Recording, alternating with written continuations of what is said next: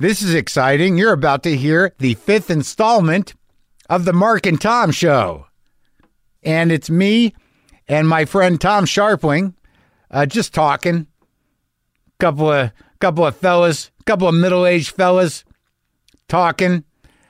Some of you know Tom Sharpling. He is the host of The Best Show.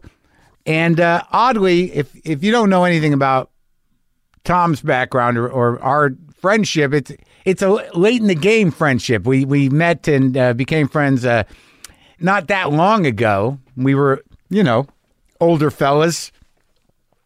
But there was always a mutual respect there. Tom, I don't know how to explain it other than I love the way he thinks. He makes me laugh. He's a great broadcaster. Some of the comic bits that he did on his show are like all-timers, like great. I mean, if you ever get an opportunity to get that the best of the best show thing, it's actually on the Numero Group label, 16 CDs, but it's all the Sharpling and John Worcester bits, and it's hilarious.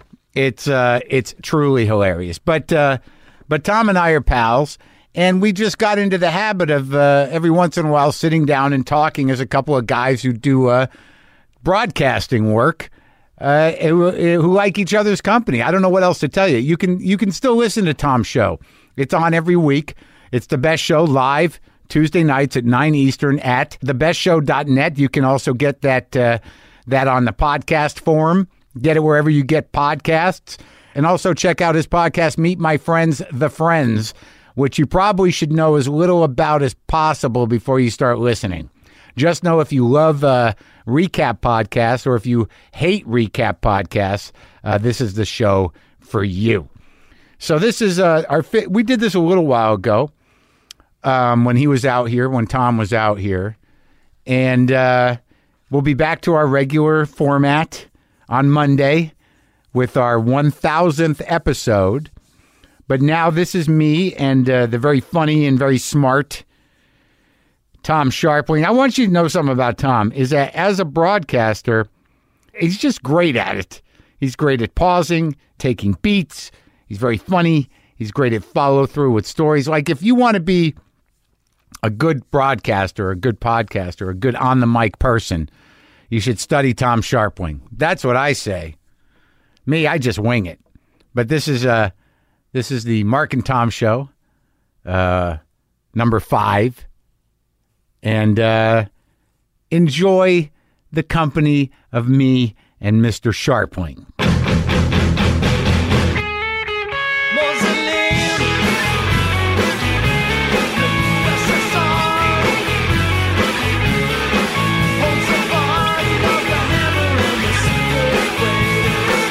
Like, I have the air on now, too, because my idea was, like, this kind of air conditioner doesn't make noise. But listen, I can hear that. Yeah, I can hear it. You can hear it, right? Oh, yeah. Is it fine? I think so. Really? You think it's just texture? Like, yeah. if I don't make a big deal out of it, you think people who are listening aren't going to make a big deal? It's not like eating on the mic. Now, eating on the mic's a whole other thing, which I'd never have done it once. Well, I can't. You know what happens when you do, don't you? The amount of reaction. It's like it's hostile. Mm-hmm. It's like crazy. Yeah. Like, what the fuck are you doing? Mm-hmm. I understand it, I guess. People want to throw up when they're you got to realize with headphones now, it sounds like somebody's is eating your head. They're actually consuming your head. Yeah. And it's like if you're on like the bus or whatever, you're listening to this on the subway, and it's just like it's already hot, and now somebody's like, you just hear the like saliva and the crunching. No, I can't. I can't handle it. But so you're one of those people that if you hear it, you'll just fucking the worst. I will never do it because I can't handle it. When you've done it or anybody's done it, like Howard Stern used to just eat and cantaloupe? burp and just like hate it. It makes me nauseous. Like he doesn't do that anymore. I haven't listened in a long time. I was never a Stern guy. Did we ever talk about Stern? I don't know if we did. I don't think so. I didn't grow up over there. Yeah. And like people always ask, like about like there's no, people don't compare me to him, but we do a similar thing. But like you're a Stern person and you're not. I literally have maybe listened to one show. Yeah, I I used to listen all the time. When you were a kid? When I was a kid in high school. Yeah. And then there was just a day where I think he had that his movie was coming out, and he was talking nonstop about the movie. Yeah. And then he like worked everybody up into a frenzy where it's like, this movie's coming out, and it's like, we got this thing showing. Yeah. Like, we got theaters are going to show this. What was it called again? It was private parts. Yeah. Right. And he's like, I got worked up into such a frenzy. I'm like saying to like, my wife was on my wife. I'm like, okay, there's like a 1 in the afternoon show. It's just like, we probably got to get to the theater at like 11:30 to like, because this thing's going to be, and then we get to this theater, there's like 9 people there, and it's like on the day it comes out. And then I think that made me feel kind of like a sucker. Yeah. And then I think the thing that he lost me when he just kind of became like the guy, when he became successful and kind of crossed that line to where he's not the underdog anymore. He's now running things. There's just a part of me that lost interest in it. Yeah, that's concerning. Like, I feel like when somebody, was that when he went to Sirius or before? Before that. Oh yeah. I think when he really got accepted by everybody, I think that, wow, this is the most telling thing already that I'm hearing say, like, don't ever become liked by everybody because you'll hate yourself. Like, I'm here, my entire dynamic has just revealed itself to me. Like, fail just enough to keep people feeling sorry for you. Yes, exactly. If they don't feel like you're a loser. Yeah. Why will they listen? Oh boy. Yeah. I think I need to go lay down. This is rough. It just happened. 3 minutes in. Just happened? Yeah, I think I figured the whole thing out right now. Yeah. Well, I'm glad I could help out. Yeah. That was the quickest Marc and Tom show we've had. I think so. Time to take a nap. I remember, I think one thing, because people are like, hey, you hit it off with Marc and you guys get along. Like, how, like, I don't know, like, and I was thinking about it, it's like, I think there's one thing I said. Yeah. I said, like Marc came on my show, Best Show, once, and I said to him, I could fix you in 5 minutes.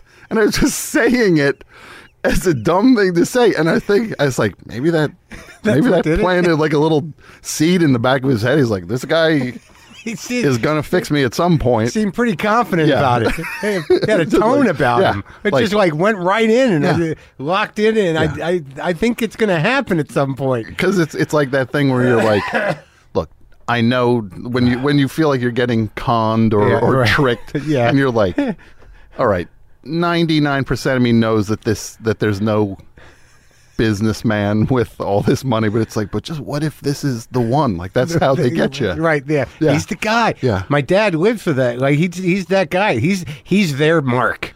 Well, it's you know what it is? Online health practitioners. Mm-hmm. Like, my dad will send me like things where it's like, this guy knows what he's talking about. Mm-hmm. You got to eat the vitamin D all the time, and stay away from this, stay away from that, and you're probably never going to have colon cancer, whatever the fuck it is. Mm-hmm. And I'm like, he's a doctor, so I'm thinking like, all right, he knows what he's talking about. I'm going to start doing this. But then I go look up these guys that he believes in, and I'm like, what qualifies this guy for anything? Where's the science on this? He like partnered up with some guy who had a vitamin. Mm-hmm. A vitamin. Like, this was years ago. I mean, I've talked about, I don't think I've talked about it to you before, but it was called Memory Revitalizer. Uh-huh. And it was this big fucking vitamin. And this guy, and my dad was pushing it. He made me take it. He said, this is the one.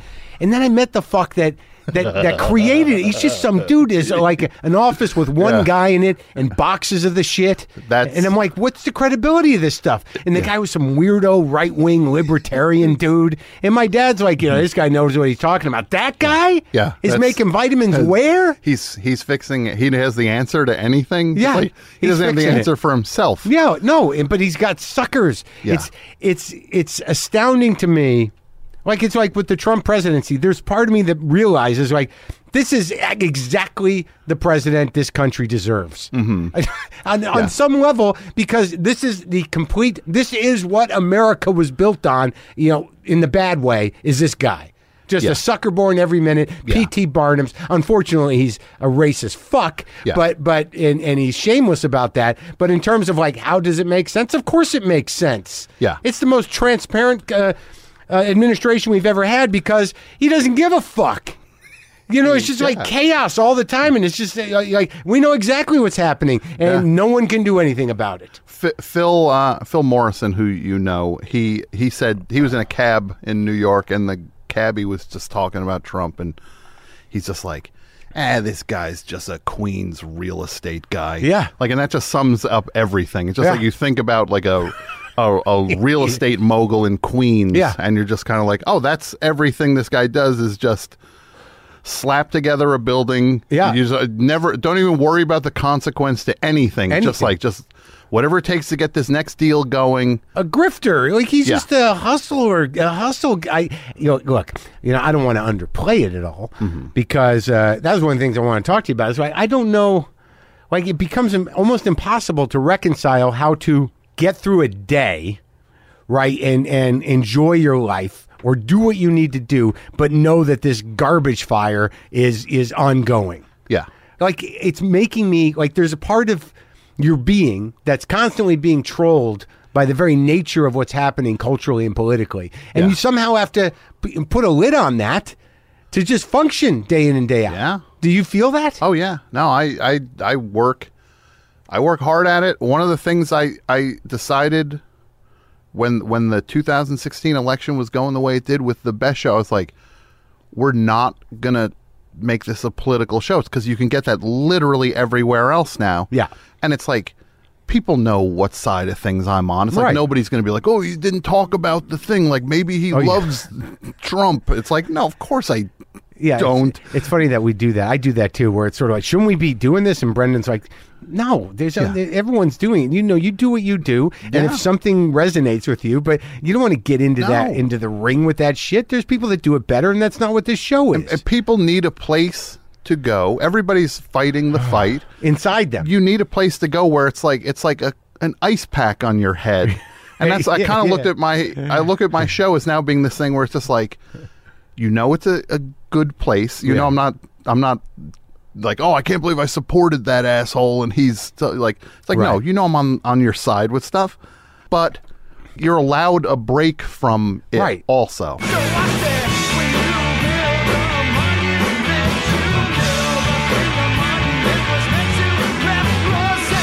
There's a part of me questioning everything all the time. It's like, you ever like have a thing where like you go to the movies, it's like, doesn't matter what I eat at the movies. Oh, yeah, of like course. It doesn't count on a plane or like at the movies.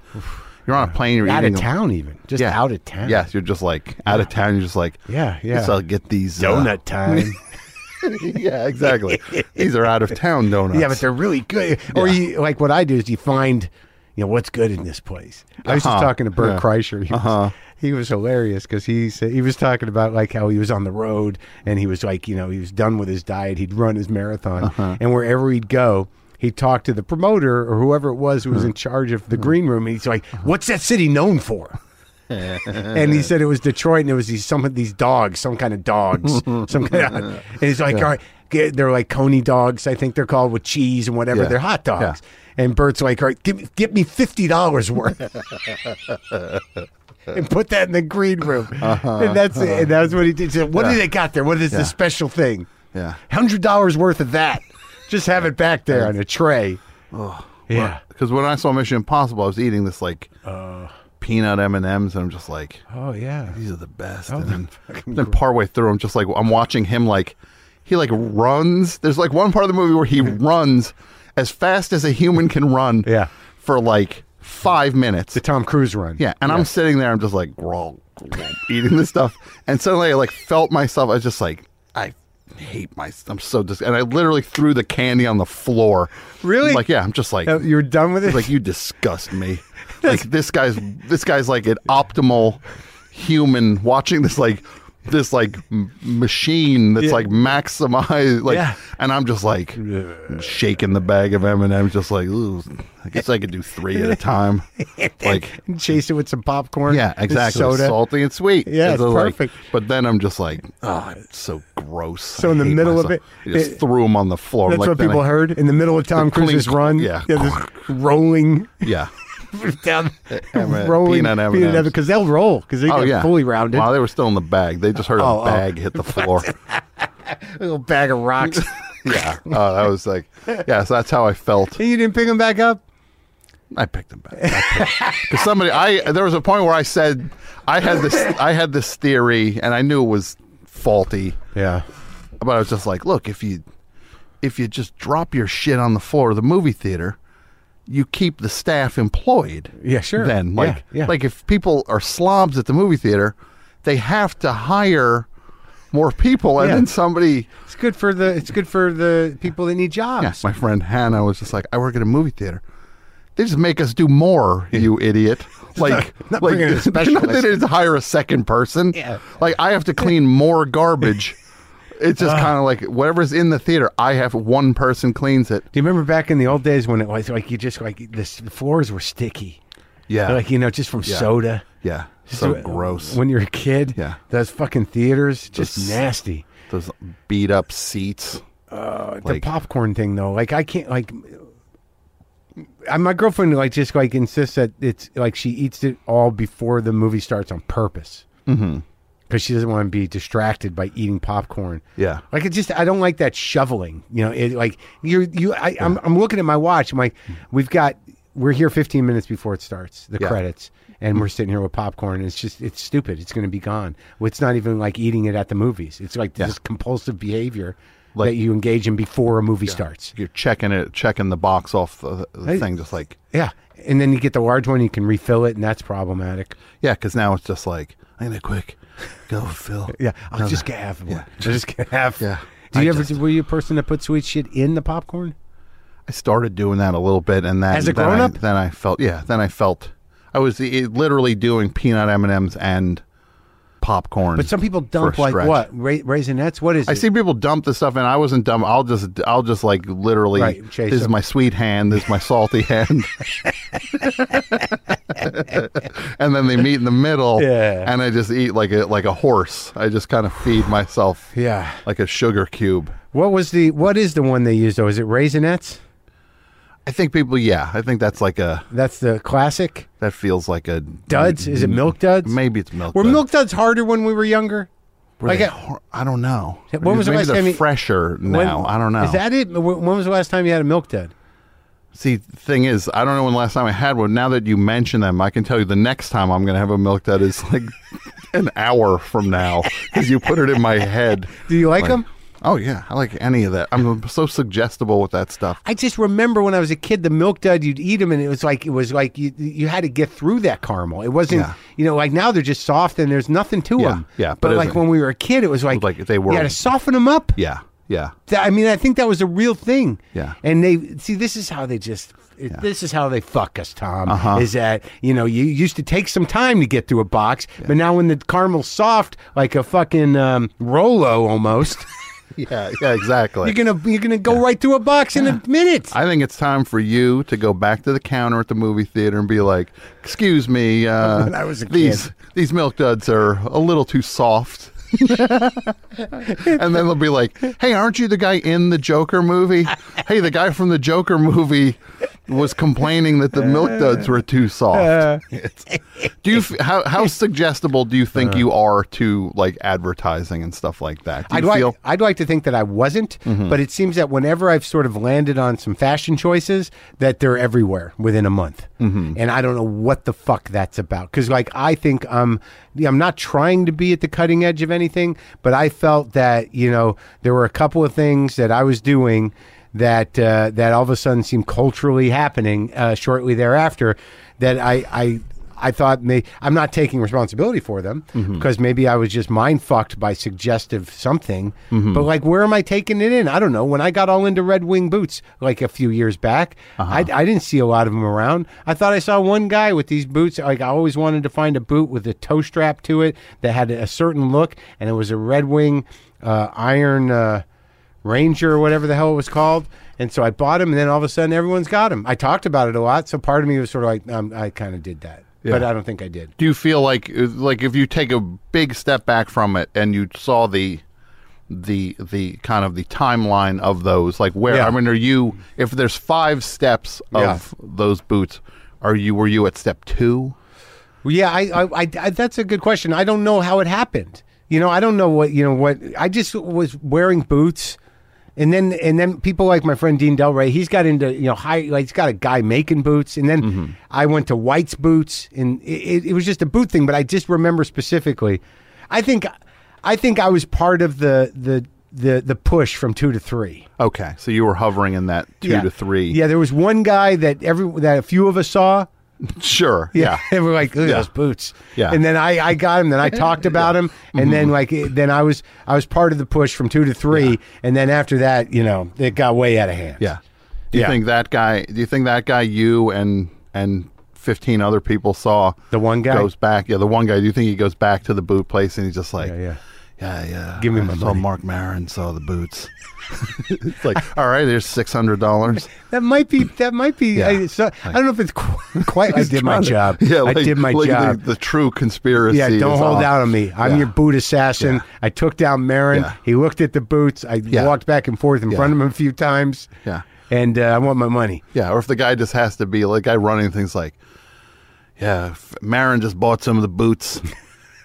That was one of the names on the thing. Here's the other 50% of the money you get. Yeah, and here are the rest of the names. Yeah, I get these. Here's go get Josh Brolin. Yeah. See if you can get one of the hip hop guys. So you feel like you end up, but somebody influenced you. Everybody's just influenced by something at some point. Like I guess. everybody. Like I know that my plaid shirt thing I can track specifically to Jonah Ray, and I don't think I told him that. Okay. But I think that, it became sort of an alty kind of, the plaid shirt thing was a thing, but I was pretty much a flannel guy, solid. Like, my go-to was like an LL Bean chamois shirt. Okay. That had some wear to it. Yeah. That was sort of where I was at. Sure. And Levi pants. So, that's the other thing, the denim thing. My issue is that I'll get in these things, and when I see other people are doing them, then I realize I got to get out, right? I got to get out. Like the denim thing, I got these Emma Jean and Willie's, the selvage denim, but I didn't really know anything about it. I just thought these were nice pants, and then all of a sudden everyone's going crazy. Then I'm sitting in a bathtub breaking in Levi's that are and then I'm not washing them, and they stink, and I'm putting them in the freezer. I saw a guy the other night, Josh Adam Myers. He's he's a comic, but he does a rock and roll thing, and his pants look just shiny and weird and greasy. And I'm like, what's up with those pants? He's like, yeah, I'm doing the thing. I haven't washed them in 7 years, just doing the freezer thing. So that's just frozen and reheated, fucking dead skin and sweat and whatever's coming off of your fucking junk down there. Right. And he's like, yeah, I'm committed. I'm like, I am glad I got out of that. Yeah. I'm glad that's not my life. It's like wearing that one pair of pants that I haven't washed in a decade that are just shiny from fucking body garbage. Yeah, and then now you're kind of you're known as the pants guy. No, I know. And then it's where are your pants? What's up with your pants? Hey, what happened to the pants? They're in the shop. They're in the freezer. I got to kill all the fucking bacteria every 6 weeks. Yeah. Be like, hey, you want to go eat? My pants are in the freezer now. I kind of can't. It's give me 4 hours for a pants warm up. But I think from what you're saying, that's what usually happens to me is that I think I've come upon something. I don't really believe that I take in a lot of advertising, but something sneaks in. Trends, there's some sort of meme momentum. I don't know what it is. But I do know that there's a specific world of my likes. Sure. And I'm not wearing hats. Yeah. I didn't. I'm not wearing a fedora or a bowler. I tried. Yeah. That folk singer, Langhorne Slim, nice guy, sent me a hat that he helped design. Got me a great comedy bit, but I couldn't wear it. Just wasn't. Yeah. No, but how do you do that without look at me, I'm wearing the outfit. You know what I mean? Yeah. I got to own the shit. Right now, I'm wearing Levi's. Yeah. Okay. That I broke in myself. I put the time in. Yeah. I pulled them back out. I have a lot of different pants. Like I have high-end pants that I got tired of because they're not. Here, the other heartbreaker is like, so these are the ones. These are the best ones. These are the ones that will last a lifetime. They don't. Seams, stitching goes out. Seams go out. They look stupid. You know, like Dean keeps everything clean. Like, what are you getting pants for if you're going to keep them clean? What are you going to get boots for to keep them clean? Right. Yeah. So that bothers me. But you know, like he looks good, but whatever. But my point is, so I'm wearing Levi's. I'm wearing a pair of White's boots that I rotate. I rotate shoes, try to keep them going. Tom Petty shirt from the last concert. Yeah. And a belt that I bought in Seattle at the leather place in Pikes Market. Okay. And I'm wearing a belt buckle that I've had since 7th grade. This is like original. Okay. So it's yeah. See, I have a different approach to this. I would be happy wearing like literally like a janitor's zip up. I just wear one like piece, wearing jumpsuit. Yeah. I just like wearing blue. Yeah. A blue shirt and blue pants. So you don't all the time. So you're not susceptible. You're committed. I just look at it as like, I guess I have to wear something, so I'm going to wear a uniform. Right. You're always wearing that. That's true. Yeah. It's like Einstein. So you have just a bunch of blue polo shirts. Just like wearing blue polo shirts, blue pants, a blue. That's it? That's kind of. What if you need to wear a jacket at a thing? There's got to be a blue jacket out there. You don't have a blue jacket? No, I have. Look, I have jackets and I have all that stuff. But in terms of me just day to day, functionally being out in the world, I don't have much of a capacity for it, and I'm bad at it. And my wife will help. She fills in the blanks for it. It would be a true disaster if she was not helping me. Like sure, but it's just like she now has, I think, kind of waves the white flag on just like getting you to spice up. He is wearing blue. Why don't you buy a nice button-up shirt, short sleeve? She said like that. What colors? Oh, look, I got one teed up. Yeah, it's the fall line. Wait till I wear that. But see, for me, this is how like twisted it's gotten for me. Like where you're like, yeah, I don't know if I'm comfortable wearing that hat around town. Yeah, I'm just like, oh boy, I don't know if I wear this button-down shirt, what's going to happen? Yeah. Like people are going to be like, hey, button down. What's up, button down? Like I'm going to get made fun of. What happened to Tom? Yeah. It's like when you would go to school with like a haircut and then people would be like, hey, nice haircut. And I would just be like, this hurts my feelings. So like, don't focus on, did you feel that when you were a kid? Yeah. Like, hey, you got a haircut. I was so uncomfortable. I was so fucking uncomfortable. Yeah. You know, and it was just never ending. Like there's always be problems. Because if you're that guy that's so self-conscious, you know, something's going to happen. You're going to pee yourself. So, you know, it's just not, you're not made for this world of, you know, judgment. You know, when you're that guy just kind of like, oh my God, these pants, what if, you know, like, when I remember when like I got my pants ripped at camp, you know, it's just like devastating. Like I couldn't go on the rest of the day. What are we going to do? And they had the counselor had to pin a burlap piece over this hole so my underwear wouldn't show because like the world ended. Like it dropped out of my pants. And just like, please. Oh God. No one noticed. Yeah. No. Just don't look at me today. Oh God. This is just the worst. And I always got food poisoning at camp and that it was a nightmare, dude. I think I was like scared of groups also. Like it just like like my parents were trying to figure out just like, we got to get this kid will just go see movies and watch TV all day. It's like you have to go do something with other kids. What they make you do? Went to this like, they're like, you should go to this track camp. And I was like 13 and I was like, you guys know who I am? It's just like track camp. Yeah. It's like this is so it was at Rutgers College, which is kind of near. So they're like, you're going to track camp. And then, like, I see, like, the track camp sign-up table over there. They drop me off, and I go. And then I see, like, the student center was, like, so I just walked into the student center and played video games all day long.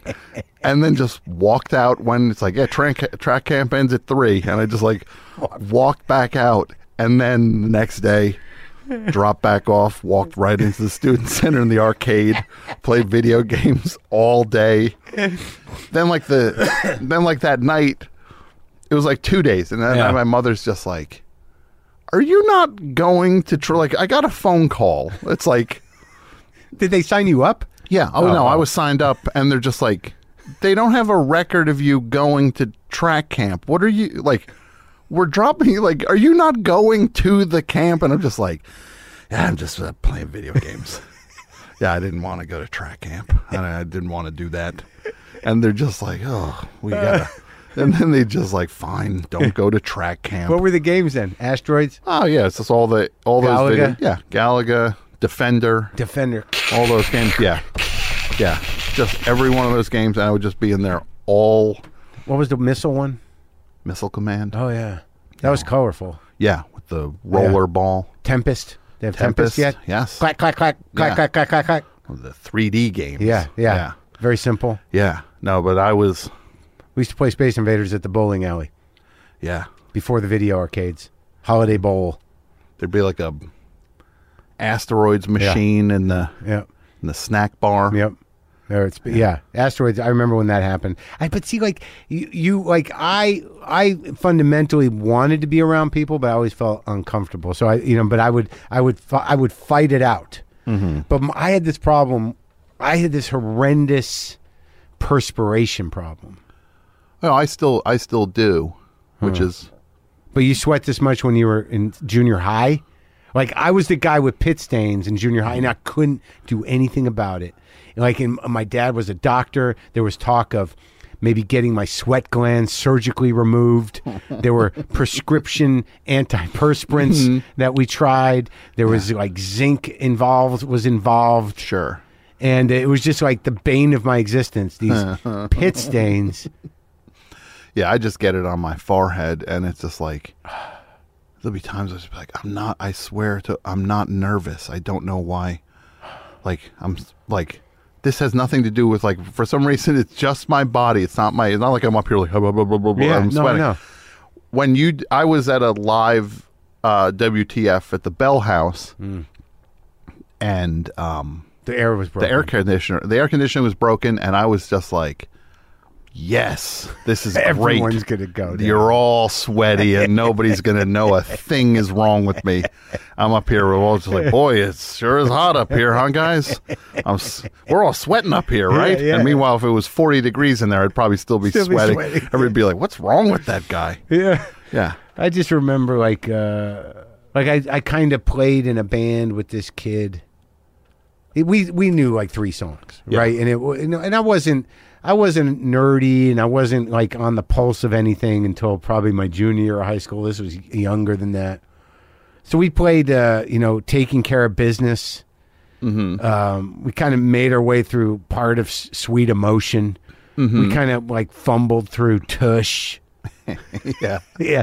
And, I think we did Youngblood, Bad Company's version of it. Yeah. All the big ones. Yeah. Yeah. I was in a band a little bit because I played bass a little bit, and I'm just like, I don't have any aptitude for this at all. But I just remember we played in like a driveway, or like one of the guy. There was always like the drummers, you go to the drummer's house because nobody has a car. You just go where the drum set is. Yeah, that's exactly what we did. Yeah, of course. So we were in a driveway playing, and it was like Bad Company. It was Feel Like Making Love. Burn it. Yeah. I just remember as a kid, even then, I was probably 15. Yeah.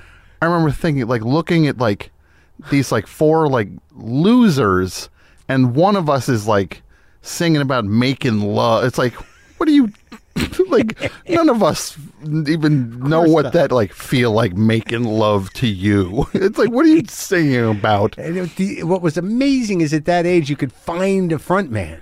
Yeah. And and he didn't have any other talent, and he probably wasn't that great a singer, but they'd lean into it. There's a certain type of person, this guy Damon, he didn't really sing that well, but he was confident. Yeah. And he was on the mic. Unbelievable. Yeah. Like, you think about like David Lee Roth, and like he's terror. He's the it's like it kind of almost sounds like he's screaming over like an instrumental track. Like they almost just like, hey, there's this band, these 3 guys who jam out on these songs, and he's just like, I'm just going to scream whatever I want over the top. Has nothing to do with what they're playing. He's a vaudevillian, that guy. Yeah, but it's all attitude. Yeah, exactly. The front man thing is sort of fascinating to me. And then nobody questions, like, then you start to get that thing like, well, he's a great front man, but it's just like, he can't sing. Yeah. Like, Yeah. Like it's like the first requirement you'd think of being a thing. Yeah, but he's entertaining. Yeah, that's It's entertaining. But that's like that gene that I never could imagine being like, hey, I'm not good at this, but watch me. They don't watch me just. They don't have that part of the equation. Hey, I'm not good at this. That like, never comes. Can you imagine? Like just that idea of like, like, hey, you want to sing? Like, these are the guys who'll be like, I'm a lead singer, and you're just like, well, this guy must be great. He said he was a lead singer, and then you're just like, oh my God. And you just, when you finally add it up later, it's like, wait, he can't sing, right? It's like, no, but that was awesome. Are you kidding? Oh God. And then it's just the thing has left the station. Yeah. And then it's just, no, he's a lead singer. It's like you hear those stories about like Andrew Dice Clay, who's almost like the closest stand-up equivalent to the lead singer thing. Where people would be like, hey, that was my joke. And he'd be just like, yeah, I'm doing it now.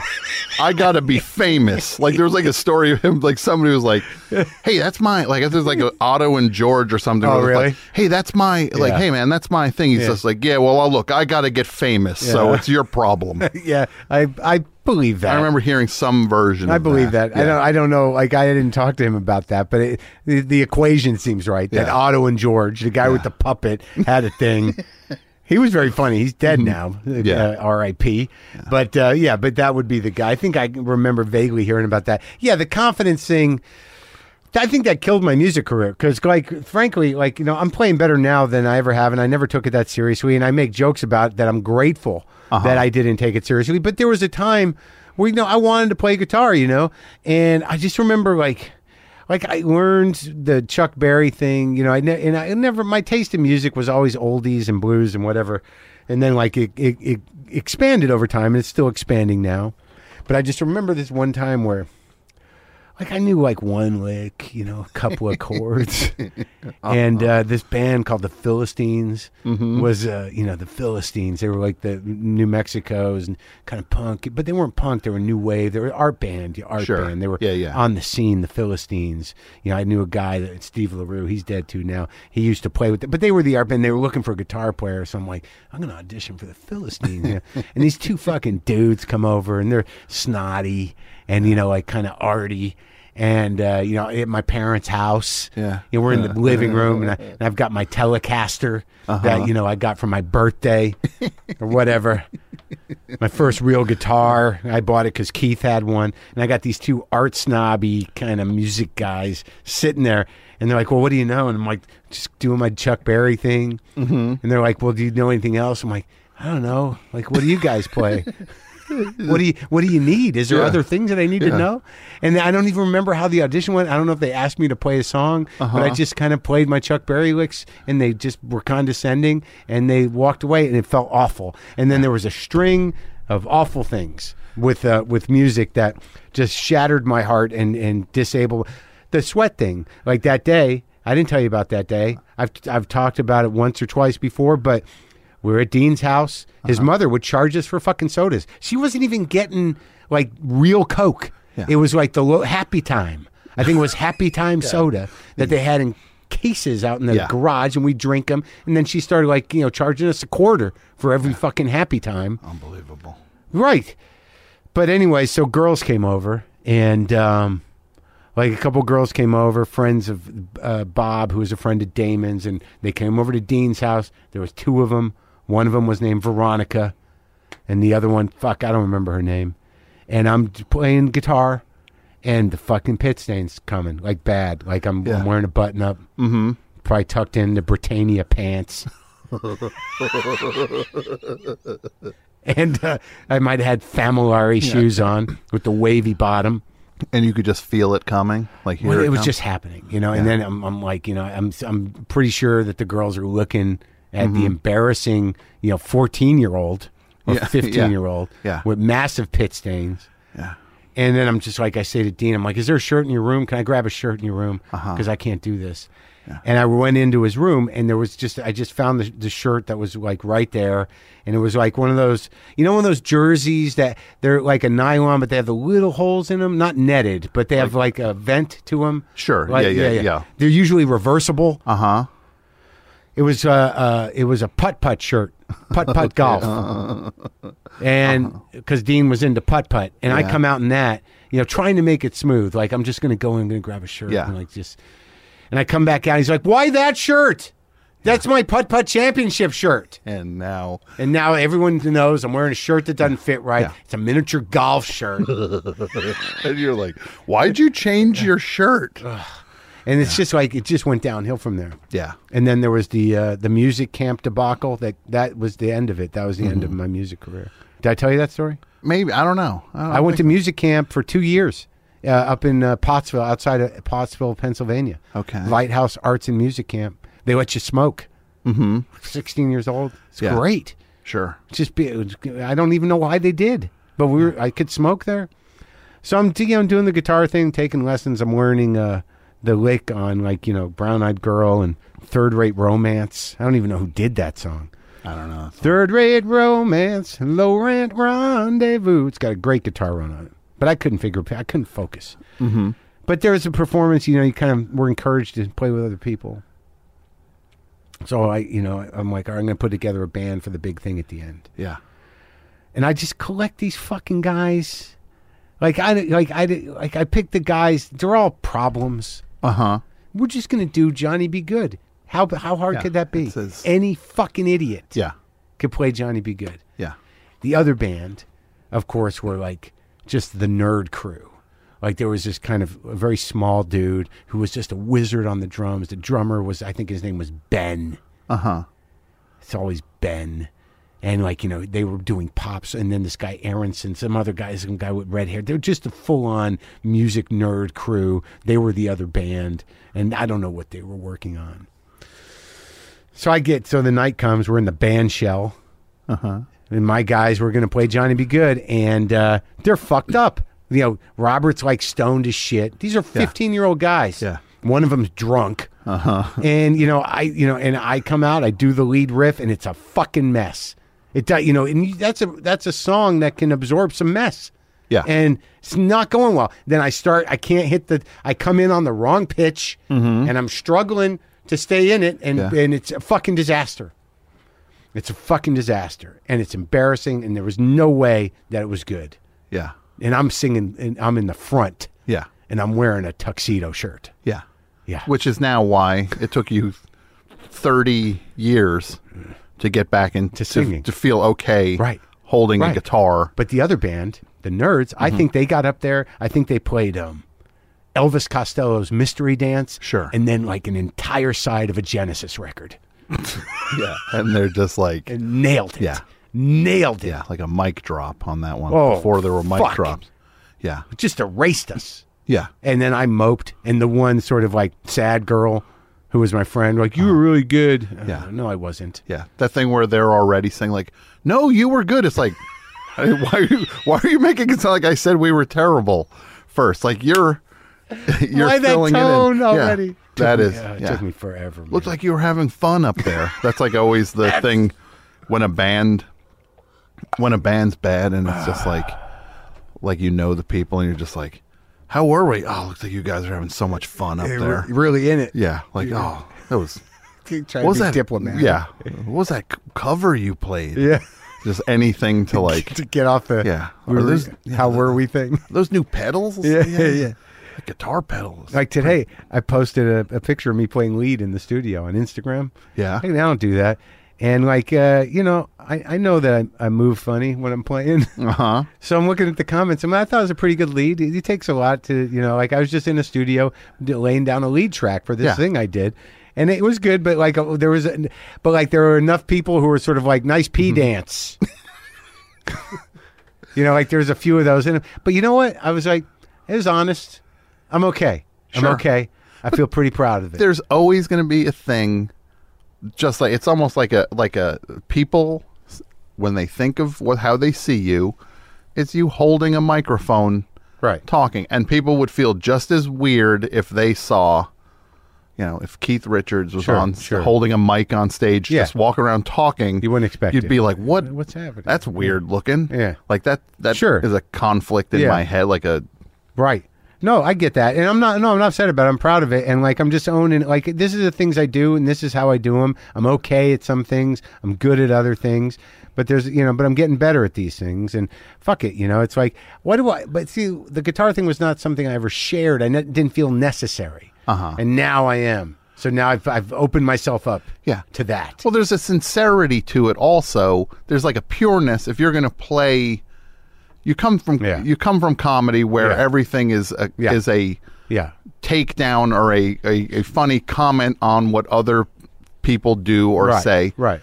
And then now you're doing this thing that is completely without, you can't do sarcastic guitar playing. Yeah, I'm pretty earnest about it. Yeah, so I'm going to take some hits. Yeah, I'm going to take a few hits. But that's the beauty of music, is that it is, those people are lowering all their guards, and especially when you have like a cool person. Yeah. Then suddenly when they do a thing and they're super sensitive, then that's like the most effective thing ever, when it's just like, oh, look, they're showing their humanity, and then the shield goes back up as soon as they're done with the song. But that's the thing with music, is you're exposing yourself, and there's no getting around that this is a sincere version of yourself. That's true. That's what always was so horrifying about it. And like, there's no way for me to sing confidently. If I'm going to sing, it's going to be like pretty earnest.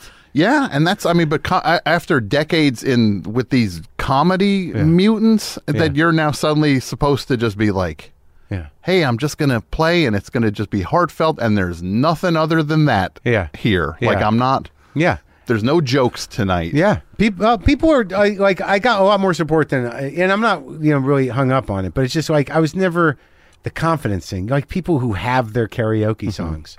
Yeah. Who the fuck are those people? Yeah, well, I do. I have some karaoke songs. You do? Oh, yeah. You sing karaoke? Oh, yeah, I like karaoke. You do? Sure. Does everyone know this? A lot of people know it. I like karaoke a lot. Huh. But I don't like doing it in a club. Like, it just scares me. I'm not judging people who have their songs. It's just like, I like it in a room where it's me and a few of my friends, and you shut the door, and you're just doing it for you. It's not in a bar? club where Not there's a bar? strangers and stuff. Oh. No, I'm not doing that. Oh, just like a clubhouse. Yeah, karaoke. You go clubhouse. to the thing and you rent a room. Oh, okay. Yeah, I'll go rent a thing. I'll go. There was a time when you'd rent a room for karaoke. Yeah, when it's a few friends, you go rent it. There's karaoke rooms. Really? Yeah, there's places to rent a room. I see. It was like, oh, there's 6 of you. Okay, go to room 8. No kidding. Yeah, like a studio situation. Exactly. That's exactly what it is. So you guys would just sit down and watch each other sing? Yes, and everybody has fun in the room. Yeah, it's a nice time. 6 people? 6 people, maybe 8. It's low pressure. It's low pressure then, because then there's people. Everybody's all over the map in terms of their singing ability. Yeah. And it's just it's kind of a nice way that it's non-judgment. I'm not judgmental. Right. It's nice. I've always been impressed with people who can do it. Yeah. But like, surprising. Like I have memories of it. It was always terrifying to me, and I don't even know if I would do it today. But like, you go to certain parties, back in the day, and there's a karaoke situation going on. Like, I don't even know what songs I would sing, but like Scott Aukerman, like, did Radiohead, like, sure. don't leave me high, high and dry, yeah. And I was like, holy fuck, doing a full falsetto, and I'm like, that was impressive. Now I know that about that guy. Yeah. And then Hardwick would come out and do like Zeppelin or whatever the fuck it was. I saw him do it 2 or 3 times. I'm like, no, I thought you were going to say he would then come out and do Radiohead. No. Like, no. He saw another comedian do Radiohead. No, but he had a full-on, fully formed karaoke personality. Mm-hmm. Yeah, which is not surprising. Yeah. Then he would do a show talking about the karaoke. Yeah, and then he would go in the back and yell at his girlfriend.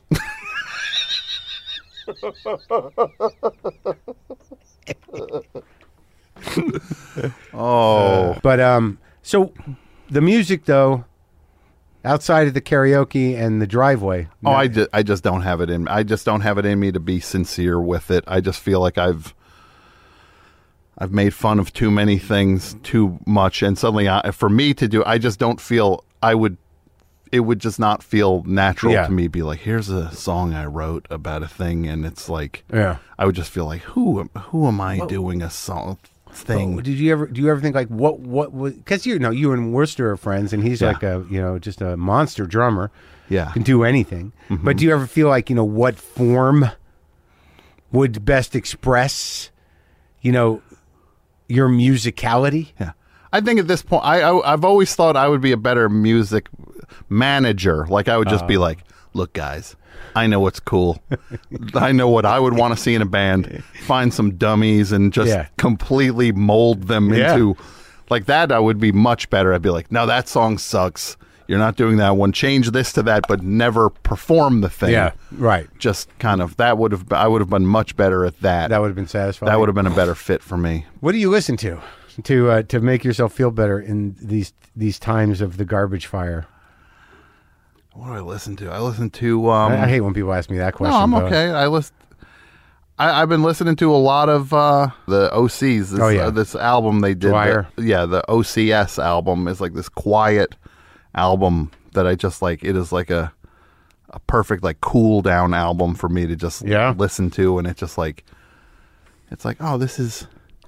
My head feels okay. This is easy. Yeah. Oh, that's nice. Because sometimes it's just like with loud stuff, it's like everything's loud. Yeah. Like there's some version of volume to everything now. Yeah. It feels like we're all, like you were saying, we're under attack all the time. Yeah. And it's just like, it's okay to be like nice to yourself. Yeah. And it's like, Yeah. I started like one thing I did, I started working at this, like volunteering at this food bank. And I'm just trying to be like, yeah, it's the best thing I ever did. Like it started in the weirdest ways. Like remember that movie Sausage Party? That was like the Seth Rogen and the hot weird dogs supermarket thing. having sex with each other, and like God, did they get away with some joke on that fucking movie? that was like, because I saw the trailer for that. I'm like, you couldn't pay me to like this movie like presses some button in me that upsets me like anthropomorphic food. Yeah. So I tweeted that I was just like, how much would I have to get paid to see this movie? And I was like, and then I was like, yeah, I think I need $800 to see this movie. And then listeners like, we'll pay. I think what if we start a GoFundMe, $800 to see the thing? And I'm like, I'm telling you right now, I'm keeping the money. Like if you do it, it's because then people are like, yeah, it'd be great. Give the money to charity. I'm like, no, I'm telling you. If you give to this thing, I'm keeping it. Yeah. It's going into my pocket. And then... And I'm going to buy Milk Duds. Yeah. Peanut M&Ms. The money came in. Popcorn. The money came in. They actually raised the money. Yeah. And then I was like, I can't keep this money. What am I, a monster? Yeah. Like, so then I gave the money to this food bank in New Jersey, the community food bank in New Jersey. And then I was like, hey, I figured I'll like match it or whatever on my own. So it's like, so it was like a nice check. And then... So I contact them. I'm like, hey, I just want to give this money. And they're like, oh, well, what's the story with this thing? It's like, well, that movie. So now I'm explaining to some woman trying to just like, the movie Sausage Party, right? Yeah. And she's like, no, I don't know what that is. It's like, well, it's a thing with a hot dog having sex with it. Like I'm trying to like, look, just take the check. And then I started volunteering there, and it's such a great grounding thing. Anytime I start to get like really anxious with the world, I just go there, and then it's like no, you're filling boxes with food that go to people that can't and you go over there get out of their house. Yeah, you just sign up for a shift and you pack boxes for a few hours. Yeah. And it's just like so we do have some control over the world, like in the immediate sense. Yeah, in terms of the people actually in your backyard, right? And you can you spend a few hours doing a thing, and then like you and a group of people who you have nothing in common with, you all packed boxes, and now it's like 500 families have food now, great. and it's just like, and what it led me to was this thing where it's just like these shitty people are not the country. They're not the country. Right. Like they have their hands on the steering wheel right now, Yeah. but they are not.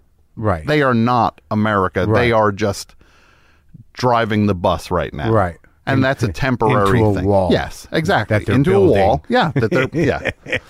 But it's still just like you have to remember the larger sense of things. And it's like there's worlds that are not their world. Yeah, people like, underneath it all, underneath all the noise and the garbage fire, there's, people still sort of like, having lives, helping other people, doing the right thing, communities, and also mobilizing for political action to vote and that. There's stuff happening, and there's people, showing up for other people, and that's what America really is. Yeah, it really, and it's just like those are the people, like the idea that you live in a place and there's people like not on the other side of the world that are hungry. It's like people like a mile away from you don't have food. It's like that's insane. So it really strips it down, and it makes it kind of like reaffirms the humanity for me of things. That's great. Yeah, but then service. Yeah, but then I still go there, and I end up getting like there'll be like some retired guy who's just kind of like boss, like just like, don't tell me how to. He's like, hey, you need to cut the box. Like we're breaking the boxes up that had the thing and put them in that. He's like, put them in that one, not that one. He's like bossing me around. I'm like, who the fuck are you? You're gonna tell me what to do? It's like, you don't work here. Like you're just a volunteer like me. I'm like Paul. Like I read his name tag. It's like the sticker. Yeah, just worry about yourself, Paul, with the thing. Like, no, if you want to get those boxes, just you go get a knife from that table, and so it's like, calm down. Like it's amazing that like in the purest thing, I still find like an enemy to rally against. Hey, there's something, like those guys who like are retired and decide they still need to do stuff. Go either way. Could go either way. Either they're like sort of like magnanimous, kind of like back in the day guys. Yeah. Or they're guys who are sort of like, no, when I had a store, this is how we did it. Yeah. And that's how Paul was at the food bank. You don't know what you're going to get with kind of telling me how to do my. It's like, look, I'm not a kid here at the food bank. Did you say that to him? No, you just sucked it up. I just was like, I'm going to do the boxes twice as fast. I'm going to show you how it's done, Grandpa. You watch how fast I break these boxes down. He probably's got like some part, like say, like a daughter or grandkid who's sort of like, Grandpa, you should go help people. Nah, I'm not gonna. Yeah. Well, you're just sitting around yelling at the TV. Go help people. Yeah. Go yell at real people. Yeah. You haven't bossed anyone around in a while. Stop bossing us around. Go boss some people around.